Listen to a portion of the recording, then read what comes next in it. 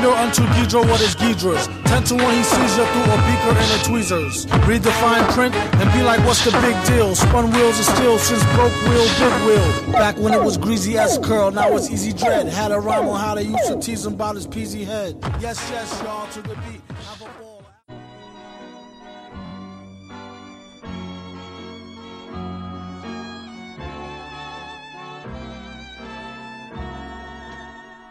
Hey there, it's one of the Hollywood Kaiju Bad Boys, Brandon Kirkman, coming at you for the intro of this special edition Podzuki Christmas Miracle.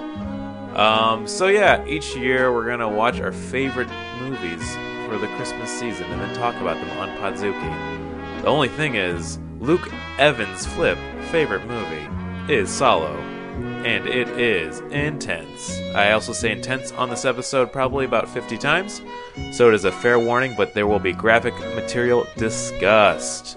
Have a Merry Christmas!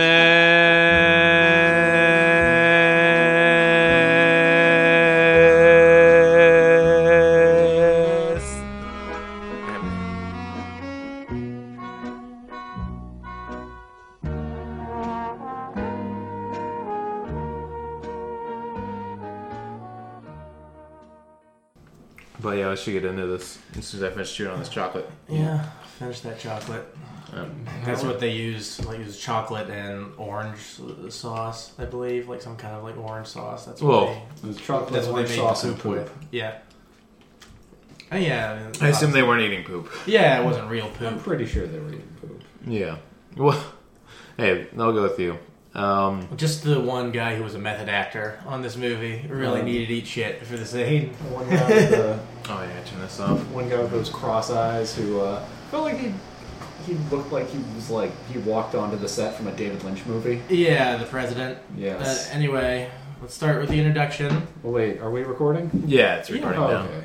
Yeah. Hello, and welcome to Podzuki. The Lost episode. Yes, the Lost episode. Not to be confused with an episode about the TV show Lost, but we watched a movie that I wanted to watch a while ago back, and it got vetoed because it's not a kaiju movie. Well, also, it's a harrowing experience to say the least. So there are definitely monsters in this movie. Yeah. Oh, it's humanity for sure. Yeah, we should give a forewarning. The film we talk about is rather graphic and intense. So, I mean, we're not going to get into too many details, but if you go check out the film, it's hard. I mean, it's definitely hard, but I think compared to certain like torture porn movies, this thing's pretty benign. I think it's a bit more intense because it's a bit more realistic. I guess it's true. It's no Cabin Fever, which I still am upset at. Also, it has a legitimate point to make. It has something. It has stuff to say, which is what I love about it. But before we get into that, we should introduce ourselves. Welcome to Podzuki, like you're saying, but I'm one of your co-hosts, Brandon Kirkman. I'm another one of your co-hosts, Martin Felshman. And I am your third co-host, Luke Flip. And it was, if you haven't been able to tell by now, it was my idea to see this movie, which I just said that a second ago. It's also very early in the morning. Which is the opposite of us, very late, where we are on fire and firing on all cylinders. Yeah. It's 12:30 right now. We met up at like 9:30 and ate. Each of us had a huge breakfast. So I think you guys probably would have taken it a little bit better if it had been like later at night. Yeah, I don't think so. It was a rough one. We also decided probably do this guest list because this was a hard sell. I feel like you'd have to really get somebody who understood what the film we were talking about was going to happen with, which of course is Solo or The 120 Days of Sodom. Also known for its sequel, 500 Days of Summer. Now that's a hard movie. That is a hard movie to watch. That is torture. You know, actually, going back and watching that, when I watched 500 Days of Summer, quick aside for that, it was like at the time when all those twee films were really popular, and it was like a fun, cute experience. Watching it again, I'm like, oh man, everybody in this film feels pathetic. It's no good. Justin Gordon-Levitt is playing more of a kind of a unconscious dweeb of just following these expectations. So maybe this is better. This film's definitely better than 500 Days of Summer. Oh, it's so great when you see the handsome, charming guy get the attractive girl. Oh yeah, that's such a low bar to set. Yeah, that's true. How should we jump into this film though? I have just one thing to say before we do. Last episode, I apologized to Luke after we had watched the movie, because the last kaiju movie we watched, it wasn't that good, and I felt bad for vetoing what Luke says is one of his favorite movies. I take that back now. I rescind that apology, because I did not have fun with this movie. Yeah. One thing I feel like I should jump on with that too is like, regardless if you like this film or you didn't like this, it's an intense film. So be forewarned at least twice now. Be careful if you're downloading this. It is the most intense film you'll see. There's so much sodomy and shit eating, and oh boy, so many things we're gonna get into. Yeah, well, it takes place during near the end of World War II, I believe. Yeah. In Nazi-occupied Italy. There are 4 members of the puppet government. One's a duke, a bishop, a president, and a judge. And they're all libertines. Which is basically sort of like, how to describe it, is like a gross form of sexually liberated. Doesn't have any really beliefs in morality, and it's all just about base physical pleasures. The Marquis de Sade was probably the most famous libertine that existed. Yeah. So, like, blaspheming, going against conventional moral ideas is what they're all about. Just destroying everything. See, that confused me. When I heard libertine, I thought they were like libertarian teens. No, that's a young adult youth novel series about surviving the apocalypse. Yeah, the Sean Hannity young adult novels. Yeah. Do those exist? I hope so. Yeah. I hope. Because that for a second, I know that was a joke, but I'm like, that could be a real thing though too. At this point in time in history, Patriots After Dark. Yeah. I think before we get more into Solo too, the gentleman who directed the film, Pier Paolo Pasolini, I want to say Pasolini. Yeah. Man, it was. He also seemed to have a very brutal and short life. He was murdered right after this film was released in 1975, and he was, I guess, an open communist and gay man, which did not set well with the public. Yeah. Mm-hmm. So he was murdered with his own car and then set on fire. Yeah. Wow. Yeah. They did him in real good. Yeah. It almost reflects this film too much in a way too, which is frightening. Well, he was mainly a poet, but then later on, like, he started making movies. I think he only made like 2 movies. I've never seen his first one, but I'm pretty sure it's not. I think it's like intense, but I don't think it's quite as intense as this one is. If this was only a second movie, this was really well shot. Yeah, that was when I first saw the movie. That was the first thing that blew me away. Like, I liked all the violence and stuff was fine. I didn't even bat an eye at that because of how beautiful it looked. There was some of the best cinematography I've ever seen. I was just awestruck by this movie when I saw it. Yeah. And have been ever since. I feel like we have to have a more serious discussion for this one because of how intense it is, but it reminded me a lot of when I first saw Blue Velvet. It has a lot of those reflections, I feel like, where it's got beautiful cinematography, but just like intense acts of sexuality and violence all at the same time, and it's just like, oh boy, this is a lot to digest. I mean, there was no baby wants to fuck, but actually worse things in this film. So, well, there was no scene in there about Budweiser and Heineken. Heineken and Pabst Blue Ribbon. Yeah, fuck that shit. Pabst Blue Ribbon. Exactly. See, I would recommend this film if there was that scene in there. What would be the Italian equivalent? They're making like old fashions, and he hits it out of their hands like, "No, fuck that shit, Negronis." Probably something like that. The film, I feel like the plot's a little more loose, but we can get into it starting where they're rounding up all the kids, and you can tell it's going to be an intense film because basically, they're all trying to avoid this. One of them even runs off after they get them together in a truck and gets shot down, and not quite clear of why they're trying to run away, but once they introduce basically the bishop, the duke, the president, all of them, they have a book they're reading from of saying, hey, we're going to fuck the shit out of you now, and it's going to be terrible. Yeah, it's basically you could say it's like an allegory on fascism, but I kind of consider an allegory on like really any kind of corrupted power is just rampant freedom for a small group of people. Yeah. And that's what they do. So the basic plot, before we go through the entire movie, is these figureheads, the Duke, President, Bishop, and Judge, kidnap a bunch of orphans with the help of some elderly prostitutes. Yeah. And take them, hold them up in a mansion, and treat them as their property and sex slaves. That's pretty much the tall and short of it. Well, I think also the assistance of the younger fascist group of soldiers, the Italian soldiers they get that are down to game with all of this as well. Yeah. If anyone, I think that was Umberto was like the head of them that was just as sadistic as the head of the groups too, it seemed like. Were all the children orphans? They weren't exactly orphans, but they were orphans at that point. Because they did mention that one of the girls was like, father was like a senator in some other part of the country and was at a all-girls Catholic school, and they bribed the nuns to get her out. See, I don't know. Like, it seems like they were just half orphans, half kidnapped kids. No. Yeah, I like that we have all these settings for what would be a more fun, adventurous film of, like, these orphan kids escape fascists in Italy. And, like, oh, that'd be a fun time. Like, no, they're not escaping. And we have to watch this. This is the real thing that happened. This is the Goonies. I mean, that's what I'll give the film its merits for, is it was tough. I can't say necessarily I liked it, but it was an experience, because I think it's probably more of a realistic portrayal of what happens during war, especially all the stories you'll hear about later in interviews of just, like, the insane things people do because they have power and nobody's watching. It's a real movie to teach you to fear humans all over again. Yeah, pretty much. I mean, these guys just do all these terrible things to these kids, and there's no there's no comeuppance for it at all. There's no satisfaction. Yeah, which it's weird how much they talk about coming in this film, and it just blue balls you so hard.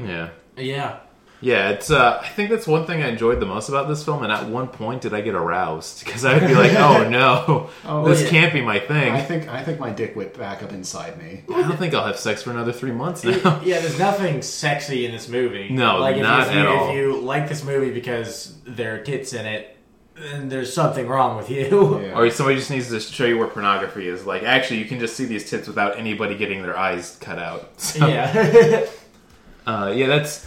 One thing the movie does kind of do a good job with that really made it more of a harrowing experience, you have to say that again, is they keep having a book of punishments that they're writing down, and it never happens, and I realized for instance, like, oh, this is all going to come at a finale that's going to be intense. Yeah, well, the movie's broken up into, I believe, 4 chapters. Yeah. They're referred to as circles, or like the first one is the Anti-Inferno, which... And then the next 3 are circles. The Circle of Manias, the Circle of Shit, and the Circle of Blood, which, like, obviously a Dante reference. Yeah. Or which, like, they're going through hell. Yeah, or a Castlevania game title. Yeah. Either one of those. Yeah. I believe Circle of Shit was the original name for Castlevania 64. Actually, that would fit very well. There'd have to be something about music in there, too. Yeah. That's what all of them now are. Music something of some crescendos, some synonym with sad. Concerto of shit. There we go. I like that. So, man, it's hard not to go through the plot pretty quickly because this is more of an experience than I feel like a storyline for the film. Like I said, I always describe it's just an allegory. Yeah. Like, it's a very allegorical, metaphorical film. Yeah, and boy, what an allegory.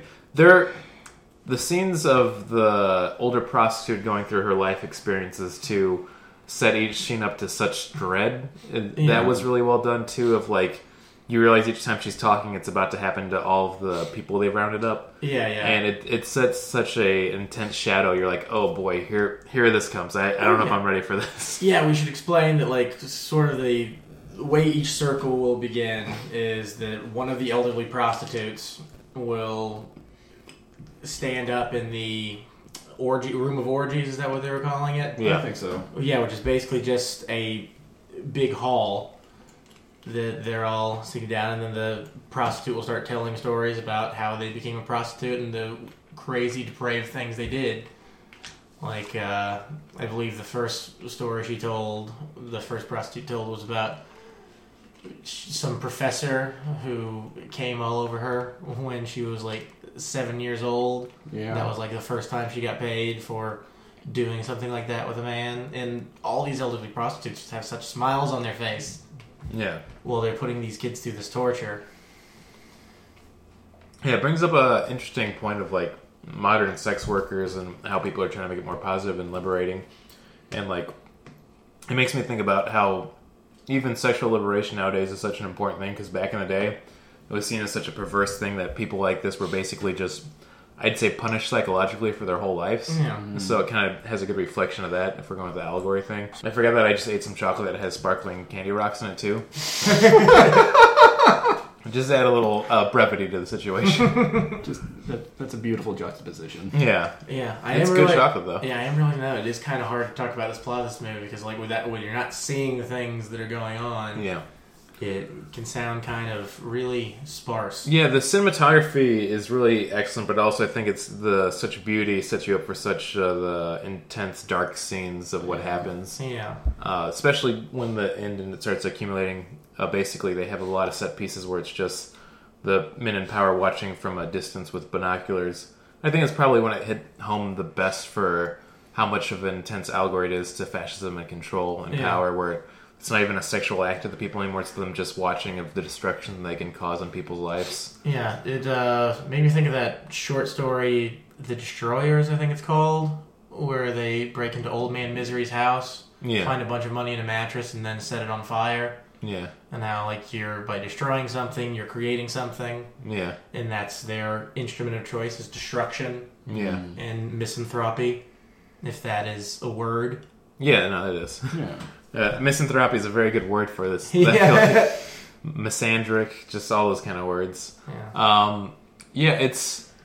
I think so many things reflecting the time period it came out to, as we'll talk about it later, but it came out in 1975, and the world was in complete turmoil at this time, too, because it was both the end of Vietnam, right when the fall of Saigon happened, as well as the fact with Nixon's presidency going on right before Watergate broke, and, talks of nuclear fallout and war and just the control a remote few had. So this film definitely feels like it captures that really well. I applaud it for that. But each of the circles get more intense to get it back on track for the plot, kind of. The first one is basically them just kind of breaking it into it, and a lot of either forced sex or sodomy, and that's kind of like a good, I don't want to say introduction, but like a good, way to prepare yourself for what's coming. Yeah, they build to it, and I do have to say one of my favorite things about this movie has always been you'll have like a really violent scene of rape or somebody being hurt, or just any terrible thing that could happen to somebody, then followed by a scene where all the libertines are hanging out in their sitting room, just having sipping a good time, cocktails, listening to jazz, and just pontificating about politics, how ridiculous they think morality is, and how like they want to be gods of their own little world. I suppose, but it's just such a great juxtaposition between the terrible things they're doing in the main part of the mansion, and then when they're in their little sitting room, it's just like you wouldn't be able to tell them from anybody else. Yeah, there's little touches that they do to kind of show how even their ideas they can't truly believe are flawed, because I like the scene where after one of them is getting out of his bedroom, he puts his gun on under his robe, kind of to show like even though they want to be these controlling gods with no morals, they know that they don't have a threat of violence or power over someone, that either they're going to try to kill themselves or kill them in the effort of it. I don't know, just it was a good way to remind you of just how much of a monster all of them were. Yeah. Like, because they truly can't feel safe themselves in a way, I think, too. Yeah. So, we're still on Circle 1, which is the Circle of Manias. Yeah. Which is basically just getting fetishes out of the way at first. Like, the main fetish is getting the children warmed up, as it were, to all the depraved things they're going to have to do. Yeah, one thing I should say is I feel so uncomfortable the fact how much we have to use the word children or teens, because they made that a big point of the film. All of the actors were 18 in casting for this, which was good when I was reading up the history, but still the setting for the film made me so uncomfortable for that. Yeah. It's I mean, it wants you to be, so I understand that part. It's supposed to make you feel uncomfortable. And it's still a work of fiction, but man, I am still feeling grossed out. It is so intense. What was the second ring then after they get through that? The second circle is the circle of shit. Oh, boy. That was the one where I had to look away the most. Yeah, I feel like you guys probably missed a lot of the good dialogue. Well, I'm fine with that. I read as much as I could. Yeah. I suppose I was a little surprised how strongly you guys did react to this, because I remember maybe I'm just so used to this stuff. Like, my favorite kind of movies are like movies like this, whereas like I love a good feel-bad movie. I mean, I've had my share of films I've seen that are similar. Like I mentioned earlier, Cabin Fever and a lot of horror films with the really intense violence. And once again, a lot of the Eli Roth films that I've seen too. So, of course, like Hostel and a few others. And it is funny. Those movies are easier to watch because they're so over the top with the violence. Yeah. It kind of disconnects you. I think this one played into a pocket of where it was a believable thing that could happen. And it was such intense acts that it was hard not to see it without flinching. Yeah, it's not torture porn. You're not supposed to relish in the violence. Yeah. It's supposed to illustrate a point. Yeah. This movie was too believable for me, and it was too hopeless. Yeah. There is no hope in this film. Yeah, that's a good point, which I'm sure was definitely... No, it was on definitely point. like... I mean, I feel it was like intended, but like... I feel like it's a good film to watch before getting ready to go to work. That's for sure. Oh yeah, no, it'll make your day at work seem way better. Yeah, that's true. I'll be in the right mental mindset for it. Oh, I'm not getting scalped today? Awesome. Yeah. Yeah, I didn't think there was going to be scalping in this film, but we'll get there. It surprises you. Anyway, it's called The Circle of Shit, and it's really the most infamous part of the entire movie because this second prostitute begins telling her stories, and her speciality is poop. Like men who like to eat poop, or I guess women too. But And normally this would be really funny to talk about. yeah. It'd be really... No, on paper, this is like a classic Monty Python sketch. Yeah. Man, that Monty Python guy was really funny. I gotta say. I haven't seen him around that much, though. Yeah, but there's also a scene which I really like where she's talking about her mother and how much her mother didn't want her to be a prostitute for good reason, and then how she talks about, well, I had to kill her then. Yeah. And the Duke gets up and talks about how much he hated his mother and how he was able to send her to the next world as soon as he could. Yeah. And, like, never felt a subtler pleasure than doing that. And I thought that I really liked that part where it's just nothing behind these people. Here's a good weird discussion I can get in this film. I feel like this is a good message on feminism for this entire film. Yeah. It shows both what happens when you make sex such a taboo subject that you demonize people with certain fetishisms or certain wants in life, that they become these monsters, especially once they're given power. But also the fact that these men feel such a need to control women and have issues that it's kind of these mother issues that come up. I mean, maybe not so apparent in the film, but it made me really think about how people with these mother issues or how they want to see their mother destroyed or like that, they kind of take it out on the whole world around them. Yeah, it's definitely a fair point. I always think of more just like humanism than just like feminism. Yeah. Like they have boys and girls. I believe it was 9 of each how it started out, but then the one boy, when they were on their way to the mansion, tries to run away and gets gunned down. Then one of the other girls kills herself. Yeah. That's what really sets the tone for the bleakness of the film, is you're actually kind of rooting for both the kid who gets shot and the girl who commits suicide, because it's like the only escape. Yeah. Yeah. Wait, wasn't there a point where one of them made one of the boys like dress up in a dress? Yeah, that happens after the feast. During the mania. Yeah, there's several marriages through this, and they're pretty ridiculous. The first one's the most normal, which is between... Normal. Yeah. I made air quotes. Yeah, between one of the girls and one of the boys. And it's a weird ceremony because they have like the boy and girl, they're dressed, she's in a wedding dress, he's in a suit, but all the other captives are there holding these like big orchids and completely naked. Very nice flowers. Yeah, and the before they get married, the Duke goes around and just starts groping and kissing everybody. Which, man, as this film goes on, that's like tame compared to everything else. Like, thank goodness they just got away with groping this film. This scene. But yeah, what Martin's talking about is, boy, this is hard to even talk about, even though I turned around for most of this part. They have a giant shit feast at one point. They've just been collecting all the poos and turds. Yeah. And they make it seem like it's a big celebration and ball, and then they put one of the boys in a wedding dress.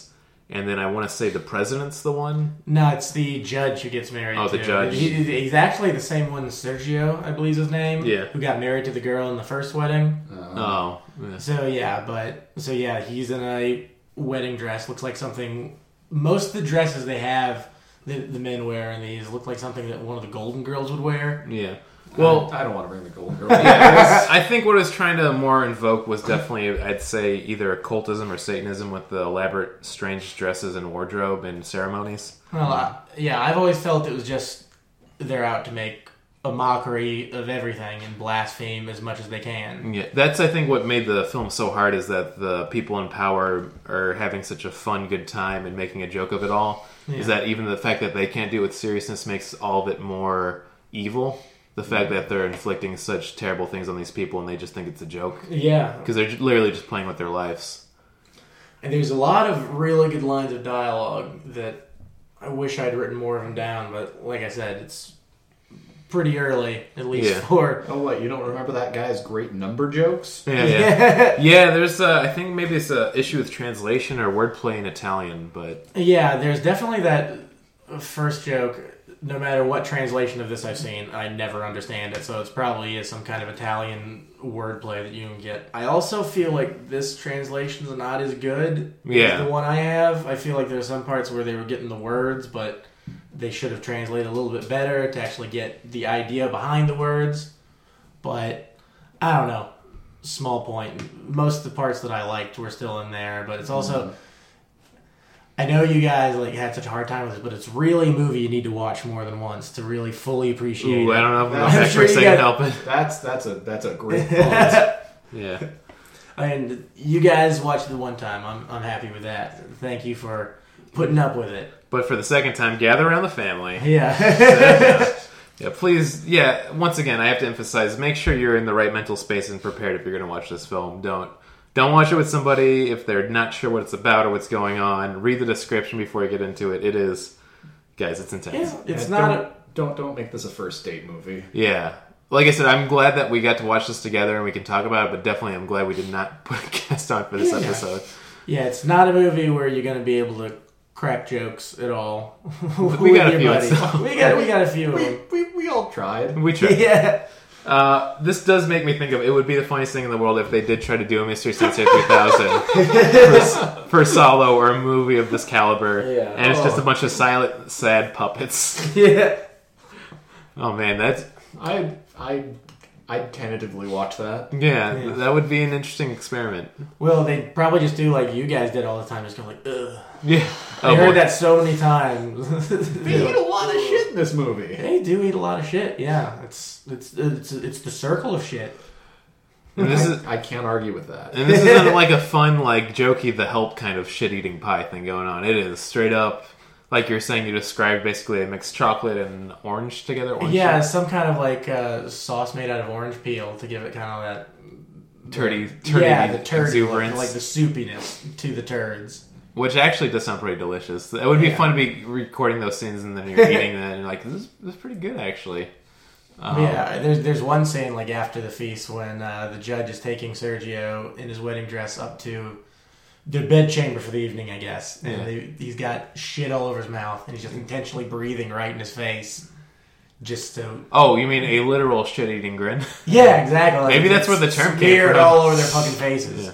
Then he kisses his forehead and gives him that Harry Potter shit star. Yeah, just oh man, I love this movie. Yeah. Hey man, listen, we did it for you. Yeah, this is what friendships are for. All for you, Luke. It's I feel like that kind of gets through the circle of shit pretty well, but that takes us to probably the most intense one. Yeah, the circle of blood, which is the shortest circle. Thank goodness. Yeah. God. Yeah. That's wow. They do it in a very interesting way. They basically, throughout I mentioned earlier, they've been recording a book of punishments. They give them at the beginning when they're telling about all the sex acts that you can't use the Lord's name or it'll be punishable by death, I think they said. And then a bunch of other misdemeanors, like if you're caught kissing or fondling one of your own, you'll lose a limb or a appendage. And the fact they said all of these at the beginning made me really worried. And then when this came around and he's walking down the hall with a book, I'm like, oh boy. Well, it's also kind of important noting that the laws don't really matter at all. It's just anytime you do something that they don't like, that's going to be, you're going to get your name written down on that book. Yeah, that's an interesting discussion to have too, is the they're talking about how there's no beliefs or morals or laws, but the fact they kind of execute all these punishments kind of makes them, I don't know, their own kind of heretics in the long run, too. The fact that they're upholding these laws and doing these punishments. I feel it's kind of like a bastardization of, like, nihilism. Yeah. Where like, oh, if nothing matters, then I can just do whatever the hell I want. There were a few direct Nietzsche quotes in the film, too. They bring up Nietzsche like 3 times in this movie. Yeah, 3 times. They bring up a lot of shit in this movie. They bring up a lot of literal shit in this movie. Famous, Nietzsche, always famous for slapping a horse and then going insane. One of my favorite facts about him. I like that. Got that on a t-shirt. Yeah, I really do want to get that on a t-shirt. So they kind of line him up, and then they don't show the torture directly. Well, they do for a few of the scenes, but basically, like I was saying earlier, they have a viewing room. They're sitting up in the mansion. Right. Well, I don't want to get to that yet. I want to get to one of the scene before that, where the bishop is walking through one of the dormitories where they keep the kids. Yeah, at night. And one of the girls it's one of the boys whose name is on the list, asks what's going to happen to him tomorrow. And they said that'll be decided tomorrow. Then he tells them that there's one of the girls, Griselda, I think was her name, who has a photo under her pillow. So he goes to her, gets the photo, and so she rats out 2 other girls who were like having sex with each other is like some form of comfort, I guess. And like all these terrible, despicable sex things being inflicted upon them. Yeah, a quick note. Their outlet is still sex. Quick note during the scene, I thought, I don't know if this is supposed to be intentional, but like he walks into the dormitories and they're all sleeping. I'm like, how could any of them sleep? I don't know how any of them would ever be able to sleep again. Yeah, I mean, I don't know. Yeah. You be surprised what people can get used to. Yeah. That's what, like, whenever I watch That's true. I guess if this did take place over 120 days. Yeah. That would be funny if one of them did lean back and be like, I could get used to this. Yeah. He just flips the shades down and back to some more sodomy. Oh, there were a couple of the children who did get into it. Yeah, I think that was the most creepy thing, though, is that when they were getting towards the end, they were reading off the things they were going to do. A few of the kids were either laughing or smiling, and I think it was to show just how either broken they were or how without hope they were. Yeah.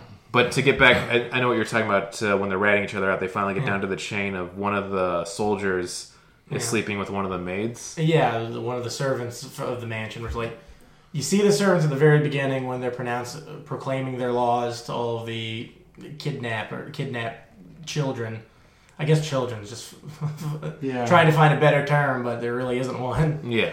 And like they were watching, and then they shoot him away, or like I should say that Izio goes up with his gun and shoots at the air to scare them off. But he does have like a little glance with one of the servant girls, and then this is the payoff for it. The Libertines catch them in bed together, and then they have their weapons drawn, and they're about to kill him, but he does the resist, like the revolution or like the French underground fist. Yeah. And for a second, that they're terrified, and they back up, and that's one of my favorite scenes in the movie. And also, we haven't mentioned it yet, but I love the sound design of this movie, where every now and then you can hear planes going by overhead. Mm. So like this weird thing they built could be destroyed at any moment if one of those happens to be like a Allied bomber or something and take them out, or the Allies could come in at any moment. There's always that things could turn out better, but they probably won't. Yeah.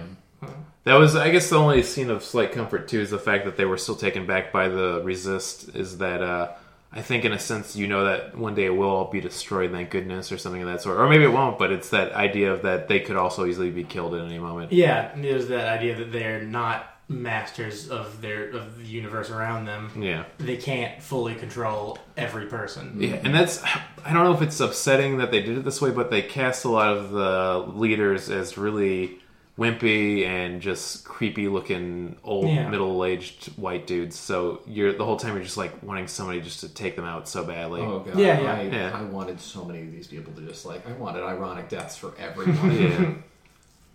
But I mean, I think about after getting 2/3 through the film, like they're not getting their comeuppance on this film. I was hoping until the end. Yeah, just the plane would go over and just bomb the whole place and be like, thank goodness. I was hoping it would just smash cut to all of them on a crucifix, like a single crucifix for all of them. But like Life of Brian style, where they start singing and they just have like a whole fun montage at the end of it. I mean, they've been having fun the whole movie. Why stop it there?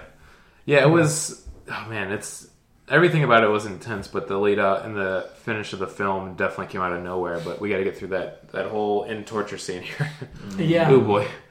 I think it's pretty basic. They have like a sitting room set up where one of the libertines will sit in a chair and is given a pair of like opera glasses to look out into a field where they have like a torture field set up. It's like a muddy field, looks like a pigsty almost, but they have like some gallows, a bunch of other torture devices, any sort of thing. Burning hot pokers. Yeah, fires to brand people with. Yeah. And yeah, the first thing you see is, while one of the libertines is watching from inside the house, the other three are down in the torture field doing what you do in a torture field, torturing. Yeah. Like the first one you see is the president grabs like a lit candle, takes it over to one of the boys they've condemned to be tortured and killed, puts it right underneath his dick. Yeah. Ugh. Boy. And that's one thing with this film. There's a lot of foreskin. And so the fact that that's combined with a candle makes it a very uncomfortable thought. Yeah. Oh boy.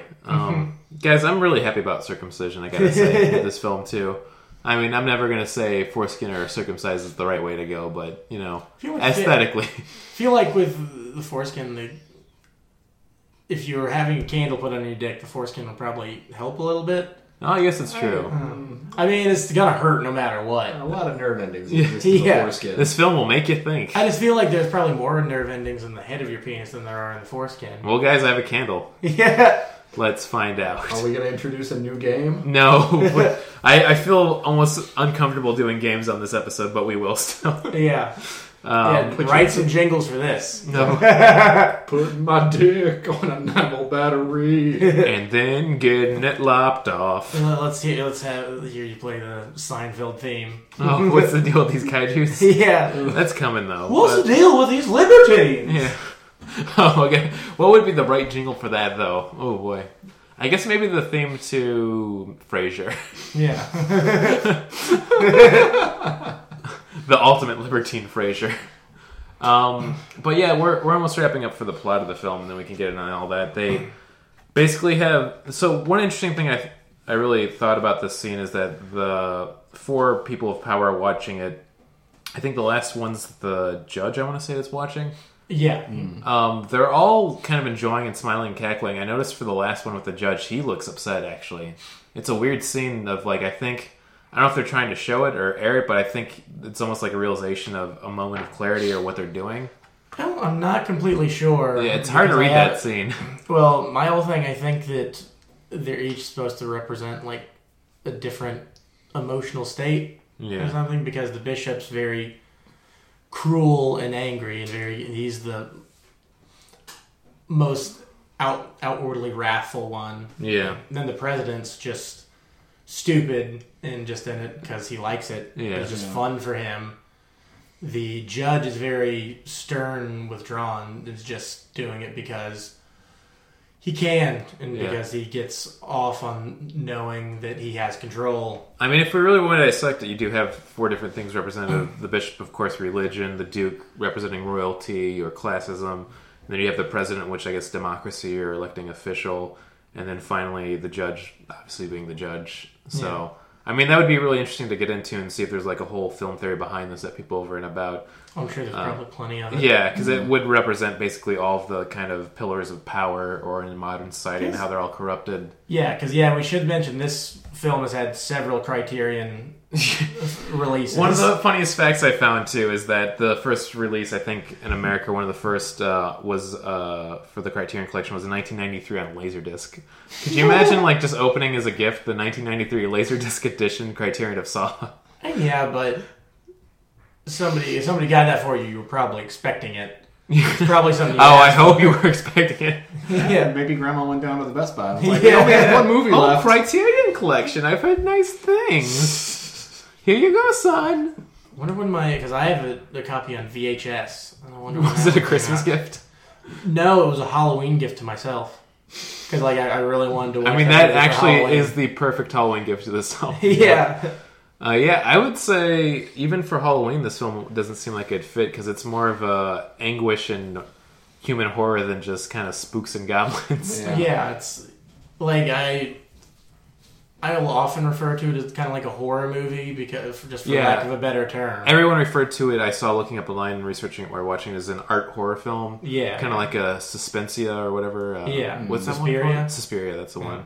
Which is all... Actually, this does kind of remind me of Suspiria a little bit, too, which is another kind of art horror film. Was that really old one? The Cabinet of Dr. Cagliari? Yeah. Is that it? Yeah. That one's a fun one to watch, too, because it was one of the first ones to make use of, like, a surreal set design. Yeah. And then Suspiria has It that like whole... an Oingo Boingo music video. And then Suspiria is just ridiculous with blood and torture for that Yeah. one too. Yeah, actually, this does kind of remind me a lot of that. So, it's before we get to the ratings and all that too. I guess my one note for this film is that I don't know if I'm going to be able to say if I liked it or disliked it. It was an experience. I think it's one of the few films I can say it's just an experience. Like, I don't know if I can say I enjoyed it or I'm better for it, but it happened. Yeah, I guess that's what I want to ask, like, whether you liked it or not. Well- And I think I know, but also kind of because you guys kind of knew about the movie. Yeah. I described it to you a little bit. Yeah. And Well, like- I should say before we get there, that just to cap the film off real quick, these scenes happen right before the very abrupt ending where it's two soldiers are in a room together. They switch it over from a very stoic song, I want to say. Yeah, it's some famous classical song. I Yeah. can't remember. But while you look that over, they switch it over and then a waltz comes on and he says to the other soldier, do you know how to dance? He says no. He's like, well, let's try. And then they dance together in a very kind of somber, nice scene, I think. It's like, what a weird way to end the film. But, I mean, I was not expecting less of the film either, though. Yeah, it's also the opening theme is also the closes out the movie. That's Yeah. the song they dance to, and it's a nice way to start the movie out because it's such a sweet little tune. Well, Yeah, it's a sweet little song. maybe nice isn't the word, but Like I want this episode to open up with that song playing I because could find it. Just to get people ready, like, uh-oh. yeah. I mean, it's on. No MF Doom to save you here. Yeah. Oh, yeah. Have we ever given a shout out to the fact that the opening song is MF Doom's? I mean, I'm doing it in my head every day. Yeah, that's right. Well, yeah, it's MF Doom's album. He put together a bunch of artists called King Ghidorah. It's King Ghidorah. Which is a Godzilla monster, of course. I think the song we use is Fine Print that we open it up with. I think so. I'll double check it. You'll edit it in later. Yeah, like I said, this is a lost episode. Anything goes, guys. I could have just put jingles randomly in this episode. I don't think I will, though, because I'd really make it weird with the discussion we're having. It'd be so funny if we checked this later and it wasn't recording. Oh, God. Okay, let me just take a look here. Okay, thank God. Yeah. Well, it's not like we'd watch the film again, though. yeah, No, yeah. it'd be a truly lost episode. So, for the review system, as you guys know, with Pod... No, I don't know if we're going to do the Godzuki... Let's do the Godzuki rating system. I just kind of want to do What do we use in place of it, though? You don't even just. You don't even feel Let's like say it's something impressions. You can. Yeah. Yeah. Impressions.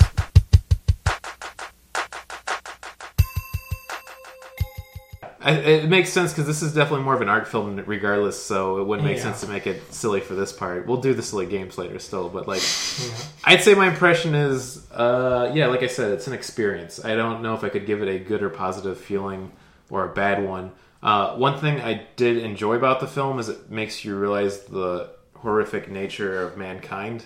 Yeah. And also the beauty it can kind of create, because basically the absence of this film is enjoyment and like humans doing good things, but this is just showing you the dark side of what power and corruption can do. Yeah. But also, like I said, a view maybe more modern is sex positivity and the importance of making, sexuality and people's kinks more acceptable. Is that I feel like back in the day like this, when it became such a taboo subject, it would warp people into feeling like they're monsters or they have to control others. and that kind of power can overlap when people are given the right position, especially during wartime. Yeah, I came up with something the other night when I knew we were going to be watching this. I was like, I would love to see John Waters' take on this movie. Yeah. Because if he made this, it would be like, it obviously wouldn't be about torture. Everybody who's at the house would be having a good time. And yeah. Like, it's okay if you like to eat shit. Yeah. We won't judge you. Here's a singing asshole. Yeah, now we gotta put on a show to save the community center that we all fuck in. Yeah. That sounds like a really fun film. Yeah. I'd rather watch that film. Yeah. So yeah, my impression, like I said, it's an artful experience. It'll make you think about humanity. It is intense, so be prepared for it mentally. And if you don't think you're going to be up for it, skip it. Don't put yourself through it. But if you want to kind of do it because a friend recommended it, or you know that's going to be a good take on fascism, then it's definitely something to check out and worth considering. And I give it 7 out of 10 Podzukis. No. Overall, I do not regret watching this film. I think the cinematography is absolutely gorgeous. This is such a well shot movie, and then set design too, and sound design too. Sound design also beautiful, but just like the castle itself, I feel like is kind of a character all its own because it's dripping in artwork of that era and like modern furniture, and it's so fucking beautiful. But then you have the stark contrast between like the sitting rooms where all of these fucking important figures are sitting, and then the fucking squalid rooms that you have all of the kids staying in. Yeah, it's just very well done. I would recommend watching this movie if you are a film student or if you want to study film. I don't think I would recommend this movie for like anyone else unless you have like a true appreciation for just the mechanical aspects of film.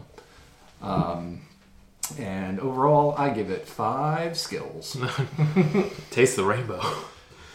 Okay, well, it's me. I love this movie. It's a frequent watch for me. I watch it pretty often. It's one of those where, like, if I come home drunk, I might pop it on before I go to bed. Like that's I'm not even joking about that. I do that all the time. Luke, do you have a lot of nightmares? No, I just really like this movie, but like a lot of the movies that I pop in like that are like movies like this where like humans doing terrible things, no hope, and I don't know, like movies like that. I don't want to say cheer me up, but well, you know, I guess, get them. They make sense to me. I guess I could understand because one of my favorite films still of all time is There Will Be Blood, and that's definitely another one that's there's a hopeless darkness to humanity when you watch that film. And they take away each time. Yeah, and I'm glad you, Martin, brought up the sets and stuff because I guess I never really noticed the first time I ever saw this was a DVD copy that was really amazing, but then I didn't watch it again for a few years till I got my VHS copy, and obviously the resolution's not going to be as good, so I didn't really notice the art on the walls.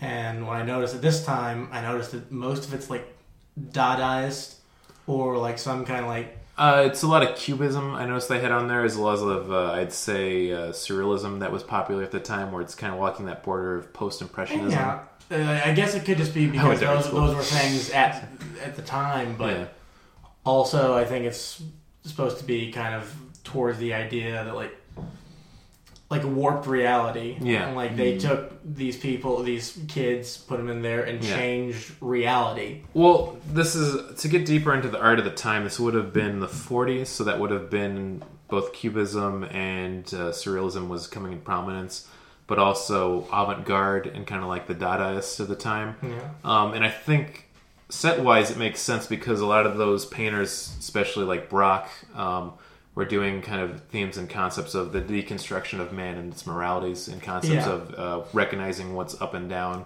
Well, the whole Dadaism came like whole cloth out of like World War I, right? Yeah. And just this idea, basically the insanity of mankind.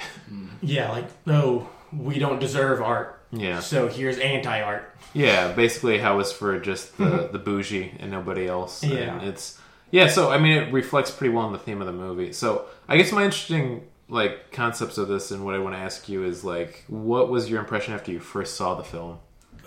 Like I said, I was just, I suppose afterwards I just kept thinking about it. Like as I was watching it, I was just enthralled. by the way it looked, because the way the camera moved, just the way the scenes were set up. Yeah. I just thought I thought it was amazing. It was the first time I ever saw it. It seemed much bigger. Like, I suppose the aspect ratio. Yeah, the set pieces for the mansion too. Yeah, it's a big, huge openings. For a lot of do you know if this version was like the Criterion version? No, it was just one I found online. We'll say maybe using the dark web. Because maybe that's why the original version, because that was a Criterion version. Yeah. And so it probably did have like a better aspect ratio to where the scenes were like squeezed a little bit more, kind of like a CinemaScope sort of thing. But it just looked amazing, and I love the ideas behind it. I love when they bloviate on politics and their philosophy, and just kind of like, oh, you're so awful, but these things, they sound cool. Yeah. Not the things they do, but there's scenes when they're in their sitting room just talking about politics, and it seems so benign if you didn't know all the other crap that was going on. Like, one of my favorite lines is when the Duke is having some girl pee on his face, then he says, like, the strength of the libertine is that we are once both executioner and victim. Yeah. And I think of that when I think of, like, probably shouldn't say this, but conservatism in general, almost, at least with people who are like really extreme about it, like they get to be the one who's in charge and doles out the punishment, but also a victim of. It really made me think more Trump than anything else, because that's that line there. Like, he's both executioner and victim. Like, he's the president, so he gets to do all this dumb shit, but he's also the president who's under attack from unfair places, like. Yeah. And to me, that's fascism, too. I would read it the opposite of, like, conservatism is what could kind of, like, give birth to all these acts, too. Is, once again, that extremeness of either side's bad. This is as extreme as you could go to the liberal side for what happens with them, basically, is what I would read it as. But it's kind of birthed from the opposite reaction of having such an extreme order to the world that it causes that to happen. I guess I would take this as more of a commentary on extremism and how it can just be such a corrupting factor no matter which way it goes. Because the opposite of this would be, once again, super regimented authoritarian laws and bylaws that would be ruling everything, very much like the Nazi regime at the time. So I think maybe it's supposed to be a commentary on the reaction of what it could birth would be just as bad in humanity. Yeah, I also like the idea of, like, I'm always been a big fan of Nietzsche, and the idea, like, I judge you capable of the greatest evil. Yeah. So, like, no matter who you are, you can become this person. Yeah. It won't take that much. Like, we were talking earlier about some of the kids who came around to it. Yeah. Like, especially that one who was having sex with the bishop at the very end. Yeah. About to become a lot of really weird uncles in the late 60s. Yeah. If they survive. Yeah, exactly. The uncle you don't get to visit. I think that wraps it up pretty well for impressions on the film. I'll have to do a jingle for impressions. Yeah. For games, we have the 9-volt battery, which I think we should do it's like our shot for this. Yeah, we could just do that. Yeah. Licking a 9-volt. Ask your parents for permission. You know what? I just realized I have Jim Beam and shot glasses. I think we should all do a shot after this. I really don't want to do a shot. I don't want to do I'm so tired. My throat's starting to get really dry. I just need to sobering it. I'm going to just drink a lot of cold brew on the way to work. Yeah. Get my shot. Well, the 9-volt will be our shot then for this. So I don't know. Do you guys have a kaiju or possible kaiju you want to argue about? Well, let's just throw it in there. Fascism. Right? Fascism is, I can't say it's the ultimate kaiju because that's humanity, but it's a lesser kaiju. I'd say it's humanity's kaiju, and it's a strong kaiju. That was the case I made when you guys said, is it a kaiju movie? I was like, well, humanity's kind of the kaiju in it. Yeah. You know what? Yeah, kaiju. Yeah, kaiju. I think this was the most easy discussion for this one. Kaiju very much. Yeah. Maybe this was ultimately a master stroke for you of making us realize that we need to have better rules for the kaiju game. Yeah. Our comeuppance for it. I think, just to kind of wrap it up, we'll get into recommendations and then probably head out in our own ways, think about what happened today, think about the movie.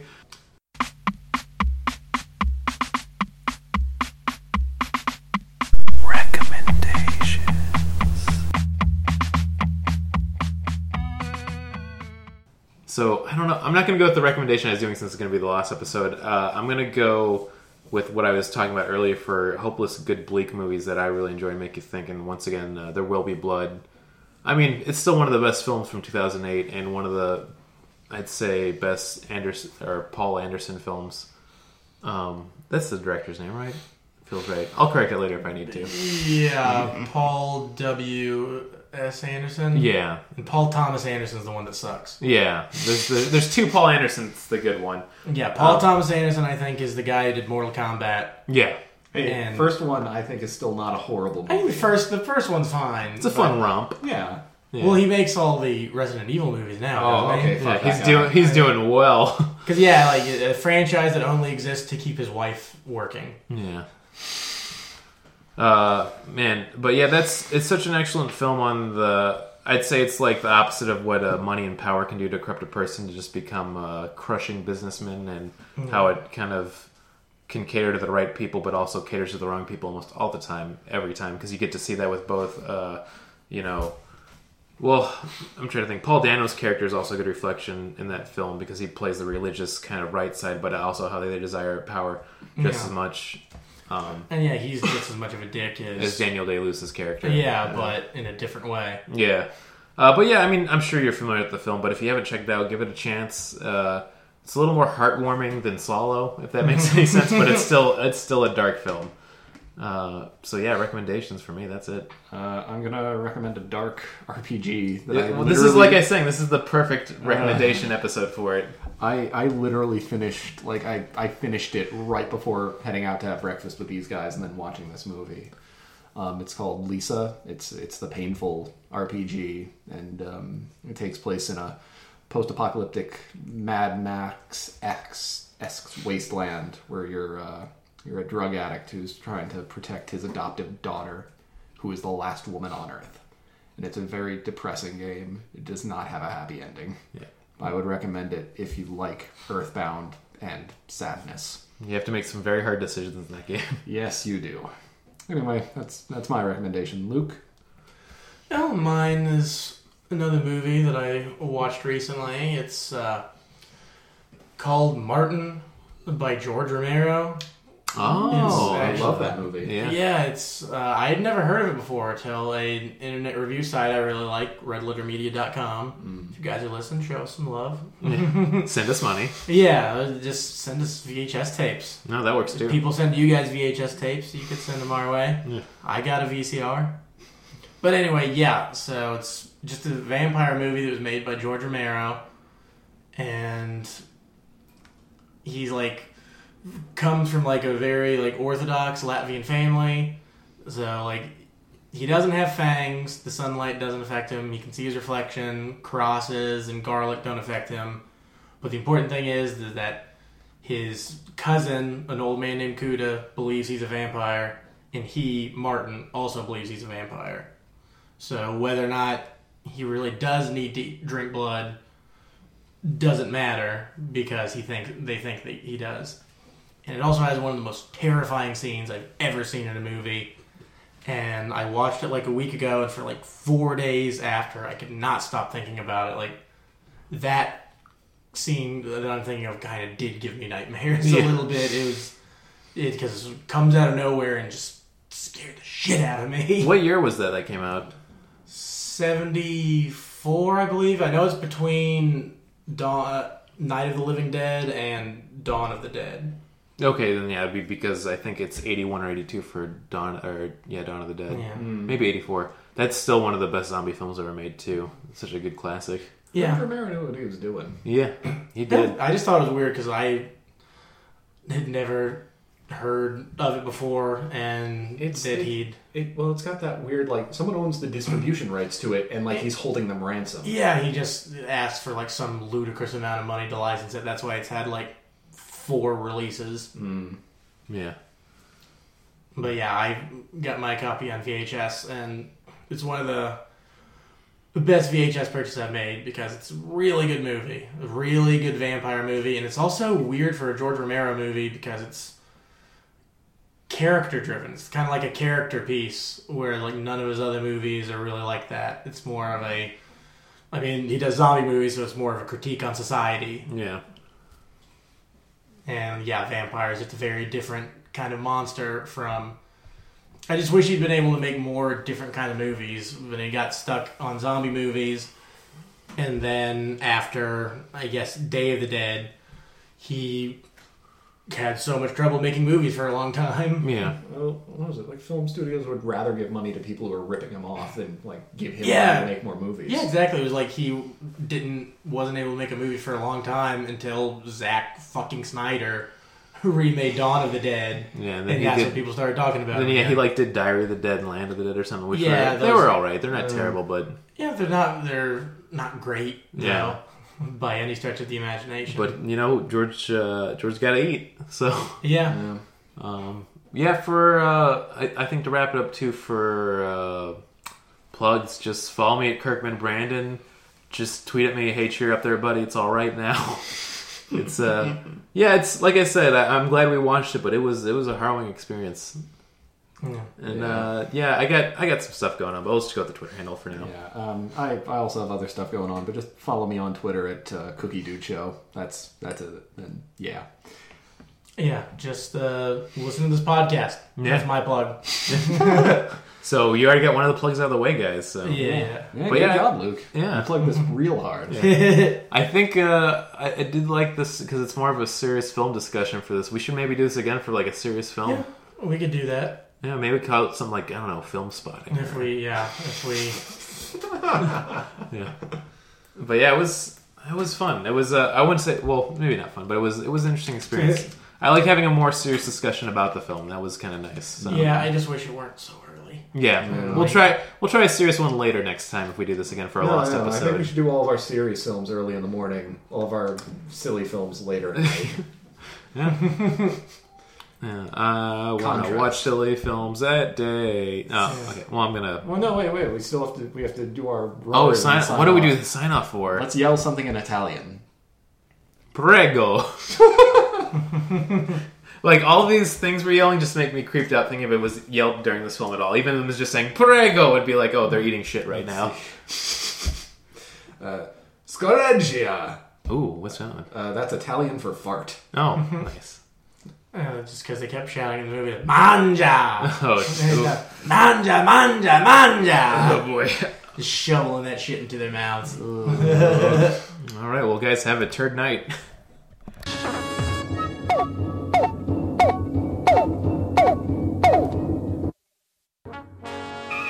We regret that you have not yet complied with our order. This show has been brought to you by Machine Culture.